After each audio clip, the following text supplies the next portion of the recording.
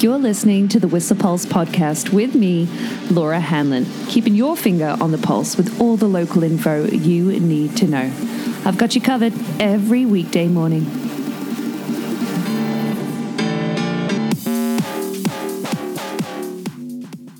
Hey, good morning. Sorry again for missing an episode on Friday. I was down in the city. Hope you had a phenomenal weekend. How about that fresh snow? Hey, along with yesterday's weird inversion and freezing level. Yeah, like around the Rendezvous Roundhouse yesterday, 1,800 meters was the freezing level. And then just, a degree or two below freezing, swinging against that, above it and below that elevation. So weird. And therefore, with a bit of precip on the hill, like 1 centimeter on the storm board yesterday afternoon at the Catskinner weather plot, but like 1.8 mils of rain as well. Oh, it's going to be crispy this morning, especially with it being, -3 at the Roundhouse right now, -5 at the Rendezvous, with the temperature dropping finally below freezing at about 5 p.m. last night. So yeah, it's going to be firm, but at least we have a little fresh snow and great news, new terrain open, what with Crystal Chair and Harmony opening yesterday. Yeah, major news, especially after last week's atmospheric river causing less coverage than we all would like. But 24 runs groomed on Whistler this morning, 20 on Blackcomb. Variable visibility. It's a pretty cloudy day, like due for a mix of sun and cloud, but increased sunshine this afternoon, with that high pressure kind of building up again after this afternoon. And looking at the long range, fingers crossed for some snow coming our way this Friday. And then again, some more low pressure, and looks like some small accumulations on Monday, Tuesday. Yeah, the 18th, 19th. I don't know. We'll see. It's early days right now, but looking for a pretty high freezing level on the Friday, Saturday as well. I know. Light winds to be expected today, like really light, and an alpine high of about -2. Yeah, is what we're calling for. Still a mandatory download in effect for, down to the bases, although I heard that down to the Upper Village and Blackcomb is pretty good to go. However, if you're trying to get to the upper lots from the easy out from the Greenway that way, via that little car park thread, look out. Apparently it is super rocky there. But yeah, I hope you got after it yesterday. Buddy Pat Huey did. And I loved his description. It was like toe top sorbet. Is that what you experienced yesterday? Or centimeters? If you're heading out into the backcountry today, the bulletin does read to use caution in wind-loaded areas, what with that fresh snow and high alpine winds that came with it. There could be some more cohesive slabs remaining possible to human triggering. So we should be investigating the bond between new snow and underlying surfaces, because, that was the crispiest and iciest I've ever skied pony trail in my 13 years in town on Friday. Oh, boy. So yeah, we should be checking that cohesion before committing to terrain, because it is still moderate AVI risk in alpine and tree line elevations, and then low below tree line. Yeah, so for valley weather, therefore, pretty mild over, the next week, not really due to drop below freezing during the day, and only really down to a low of -4 overnight. And we're not too far away from the solstice, hey? Yeah, December 21st, just 10 days away. So sunset tonight is at 9 minutes past 4, and sunrise 1 minute past 8, but due for a high of 2 degrees today, with increased sunny periods this afternoon, but then down to -4 into dawn tomorrow, which means, what with the precip we had yesterday, even though it's 0 degrees in the valley this morning, that precip from yesterday, that melting snow, has frozen in spots. It's pretty icy. Walking around to and from your vehicle, you might have some, you need to take a while to clear off your windscreen for sure this morning, and therefore for your road conditions too, way less traffic than yesterday. There really was a big exodus heading southbound around yesterday afternoon that reminded, I'm sure, a lot of people that Sunday afternoons are to be avoided on the roads, including with Saturday's snowfall as well. A lot of people struggling in that too. But no major notifications for your drive today. So how about some local events? Couple things. How about the news that Whistler Olympic Park is now open daily?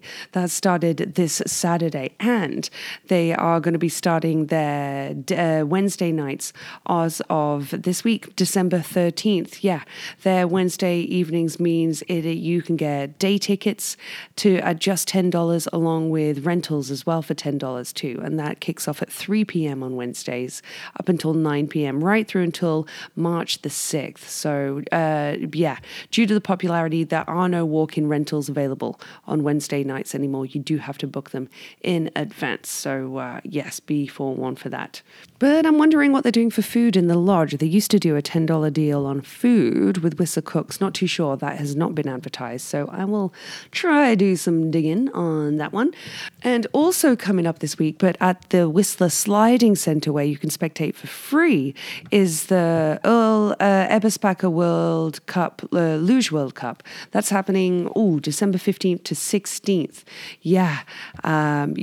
They can reach up to 130 kilometers an hour if you've not been to spectate. They have the women's and men's singles, doubles, and the team relay races as well. I know, head first. So that's coming up, along with some live music at the Squamish Lilla Rock Cultural Centre that I want to put on your calendar.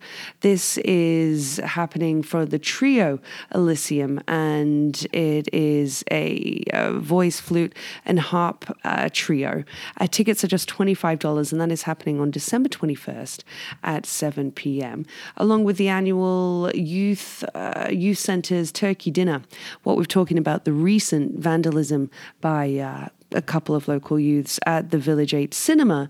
I've been talking and discussing with quite a few people about, of course, how that's really missing here and what there is to entertain the youth and our youthful population. Well, at the Whistler Youth Centre, they are hosting its annual turkey dinner, and it is free for the members of the community aged between 13 and 18 on this Friday, the December 15th at 6:30 p.m. No. Cool, right? Yeah. Tomorrow at the SLCC, FYI, they will be closing from 4 p.m. at the Squamish Lilla Rock Cultural Centre. At the library today, they have their Whistler Pemberton Newcomer Services drop-in. I think they're helping with resumes is their focus this week, along with the Employment Services drop-in at Whistler Community Services Society. That is happening at their Nesters location. And their Advanced English group is happening in the community room tonight at 5:30. Yeah. And tonight at the GLC is the garden party with Case of the Mondays. I saw somebody selling tickets online. And the Hair Farmers are, of course, playing at Merlin's today. I heard the Dusty's party on Saturday was extra good. I'm loving this flashback photo of Christine's back in 1993 with some people taking off their ski boots and wearing slippers inside, and seeing those reverse entry model in the back too. It's so cool seeing older photos, right? Flashbacks like this, like what the conference center used to look like back when, AMG Productions used to host some parties in there. Yeah, the flashbacks are really fun to see, including some video footage as well on the Whistleblower Instagram account this weekend of people bass grinding their equipment by skiing, more like touring through the village on their equipment with not necessarily snow underneath. Yeah, spicy. Also, Whistleblower noting that somebody was utilizing how long the queue was yesterday by doing some work on their laptop. Is that Jerry? Is it genius? I'm going to go with genius. Yeah, well done. I hope you enjoyed the Winter Feast at the Orphans Winter Feast at the Point on Saturday. An opportunity to say goodbye to Brandon Barrett, who's been riding with the Peak for 11 years. Oh, lovely send-off article in the Peak this week, Brandon. You are going to be very missed for sure. Live music at the Dublin Gate will be on Thursday this week from Ruckus Deluxe. Their après kicks off this Friday. Yes, so they'll have their après time slot back, and then their 9 p.m.